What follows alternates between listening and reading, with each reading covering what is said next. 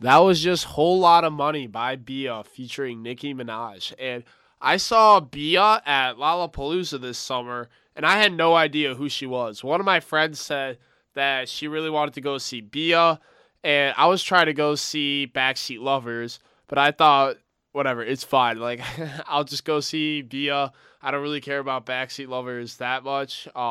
And I had no idea what Bia was going to be. My friend, she listens to a lot of indie music, so I expected just like another indie artist. But we get there, and Bia comes out and had one of my favorite sets of the whole weekend. She just had so much energy, so much showmanship. It was so fun. I had a great time seeing Bia. But when this song came on, Whole Lot of Money, like I felt awkward that I didn't know it because literally everyone was singing along, everyone was going nuts. It was so fun. It even had mosh pits opening up. And this was like noon, which usually doesn't get mosh pits that early.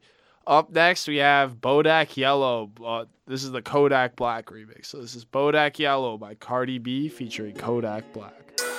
That was just Reel It In by Amine. And Amine, obviously he's very popular, but it's like, I don't know. To me, it's really weird because I feel like not that many people talk about it, despite having like 10 million monthly listeners on Spotify.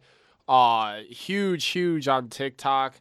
But I don't know. Like he released his album Limbo last year, and I thought that album was incredible. But I feel like outside of my friend group, not that many people would talk about it. And he just released a single last week, Charmander, which I also thought was really good. But I don't know. It's just weird because he's so famous and so popular and incredibly talented. But I feel like people just don't talk about him. I'm not really sure what it is.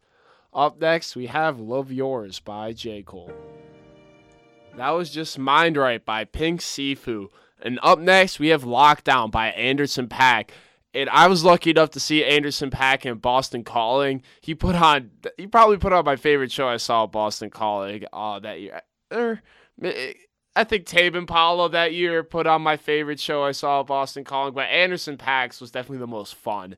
He came out, he had the Free Nationals behind him, so that was really cool. And then he brought out Lil Nas X, and that was at the height of Old Town Road. Before Old Town Road started to get annoying, that was at the height of Old Town Road, and Lil Nas X came out. He's wearing a cowboy suit and performed it, and it was just it was a lot of fun. Plus Anderson .Paak, I mean, I'm sure you could probably hear it from his music, but that man is just a performer. I mean, he just goes out there. He's natural up there. Here's Lockdown by Anderson .Paak. That was just Big Step Up by Young M.A. And I was so excited to see her at Summer Smash. This summer it was that, and that's the Lyrical Lemonade Festival in Chicago. But they set on her day, like a few hours before she was supposed to perform. They sent out a message through their app saying that Young M.A can't perform due to unforeseen circumstances, and I was so upset. I'm a huge Young M.A fan. Big Step Up comes off of her newest album. I'm a huge fan of her album, Her Story in the Making. That one's got bangers like Big on it, which is really good.